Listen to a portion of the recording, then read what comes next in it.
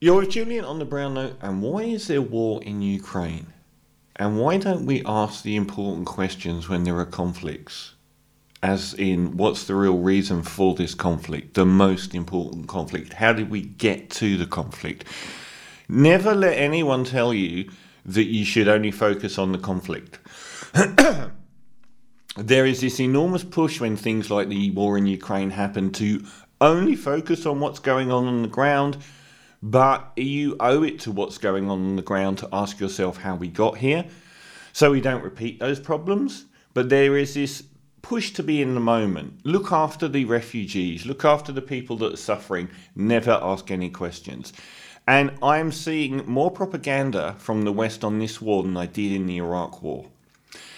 I'm hearing about Russian propaganda, not seeing it anywhere. There is more unified consensus in the reporting of this war than I have seen on just about anything ever. There was much more criticism aimed at the wars in Afghanistan and Iraq in our media than I'm seeing about this one. So why is there a war in Afghanistan? At the end of the 1980s, the Soviet Union collapsed. They had been running shy of America on an economic level. Ironically, due to things like the arms race and the space race, the Soviet Union was bled dry economically. And then we had all these massive changes at the end of the 80s, the collapse of the Soviet Union, all of the satellite countries around from Kazakhstan to Northern Europe, they all became independent countries. This was one of the most important moments in world history, and it was an opportunity for a lasting global peace. And America, Britain and France all agreed with Russia. Russia was offering a new peace that would have been lasting, and it was based on one thing. They said, we don't mind Germany being reunified, even though Germany had slaughtered millions of Russians and had come up. Basically, World War I was really about Germany trying to go after Russia before Russia became too big. So they were terrified of Germany, and they said, we can reunify Germany, and the only caveat is that we don't want NATO to move 1 inch closer to Russia. All those satellite countries, there's about 13 of them in the eastern side of Europe, have all become NATO countries now. Britain, France and America all agreed that that would never happen. What happened was a military industrial complex of mainly America, but also places like the UK, saw one of the most lucrative business offers in history, and that was to turn all of those satellite countries into NATO countries.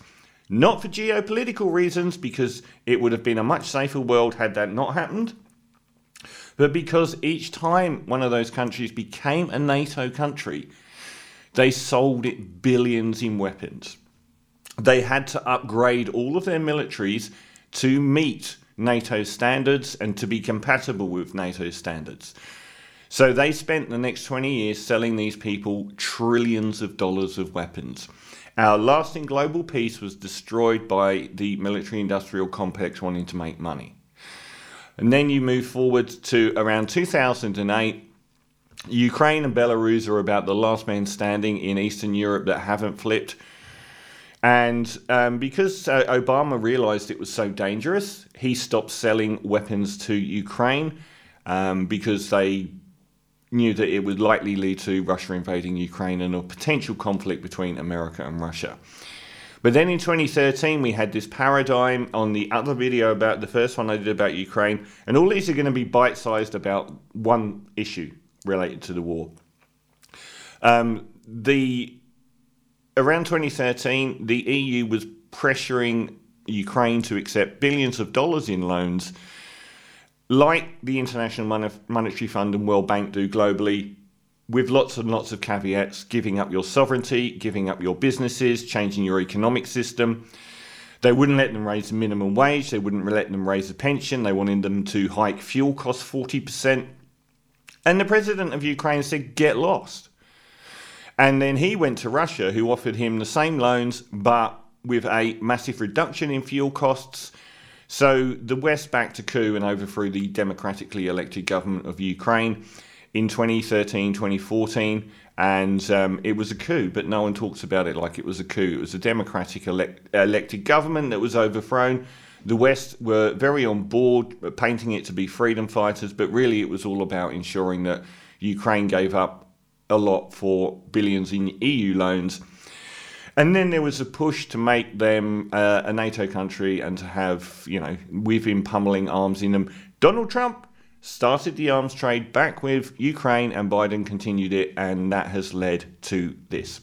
That's why we're at war. This is from one of the most esteemed journalists in the world, Chris Hedges, and it's the best thing I've read about explaining what's happened in Ukraine. Chris Hedges is a multi-decade ex-New York Times journalist, Pulitzer Prize winner, who went off and became a much more polemic activist journalist years and years ago. One of the best in the world, certainly not a lefty either. He's a Presbyterian minister. Chris Hedges. I was in Eastern Europe in 1989 reporting on the revolutions that overthrew the ossified communist dictatorships that led to the collapse of the Soviet Union. NATO, with the breakup of the Soviet Empire, became obsolete.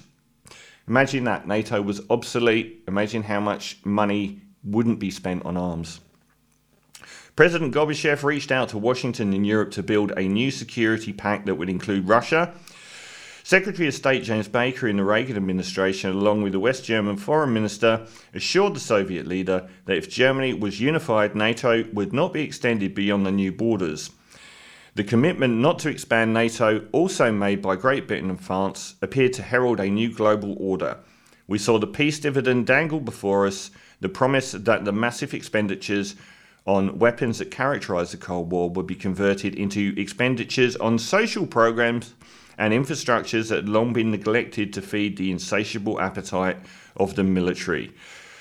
There was a near universal understanding among diplomats and political leaders at the time that any attempt to expand NATO was foolish and unwarranted provocation against Russia that would obliterate the ties and bonds that happily emerged at the end of the Cold War. How naive we were. The war industry didn't intend to shrink its power or profits. It set out almost immediately to recruit former communist bloc countries into the European Union and NATO. Countries that joined NATO, which now include Poland, Hungary, the Czech Republic, Bulgaria, Estonia, Latvia, Lithuania, Romania, Slovakia, Slovenia, Albania, Croatia, Montenegro and North Macedonia, were forced to reconfigure their militaries, often through hefty loans, to become compatible with NATO military hardware. So we lend these countries massive billion-dollar loans that they then give back to those countries' private industry. So the taxpayer of America or Europe gives billions to, say, Ukraine in loans. It doesn't go to the taxpayer, the debt does. The money goes back to the American company selling them weapons. It's one of the great global cons, the transfer of taxpayer dollars and debt to private companies selling weapons. There would be no peace dividend. The expansion of NATO swiftly became a multi-billion-dollar bonanza for the corporations that have profited from the Cold War. Poland, for example, just agreed to spend $6 billion on M1 Abraham tanks and other US military equipment. If Russia wouldn't acquiesce to again being the enemy, and this is another point, have you not realised that how Russia has now been painted the enemy again? At the end of the Cold War, Russia was the enemy no more, so we had Islamic fundamentalism. Saddam Hussein was the enemy. Afghanistan was the enemy. Osama was the enemy. We created all our new enemies. They're gone. So we've got Russia again. And here we are on the brink of another Cold War, one only the war industry will profit from. As W.H. Auden wrote, the little children die in the streets. The consequences of pushing NATO up to the borders with Russia. There's now a NATO missile base in Poland 100 miles from the Russian border. Were well known to policymakers, yet they did it anyway. It made no geopolitical sense, but it made commercial sense. War, after all, is a business. It's why we spent 2 decades in Afghanistan, although there was near universal consensus after a few years of fighting that we had waded into a quagmire we'd never win. In a classified diplomatic cable obtained and released by WikiLeaks, dated Feb 1st, 2008, written from Moscow and addressed to the Joint Chiefs of Staff, NATO, European Union Cooperative, National Security Council, Russia Political Collective, Secretary of Defense, Secretary of State, there was an unequivocal understanding that expanding NATO risked an eventual conflict with Russia, especially over Ukraine. Not only does Russia perceive encirclement by NATO and the efforts to undermine Russia's influence in the region, it also fears unpredictable and uncontrolled consequences that would seriously affect Russian security, the cable read.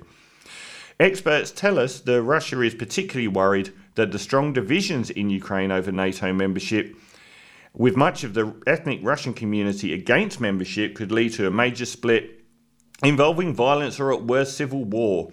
Now, when do you hear about the fact that half of Ukraine is pro-Russian and half is pro-Europe, and that this current course of events could have led to civil war inside Ukraine? It's never been mentioned.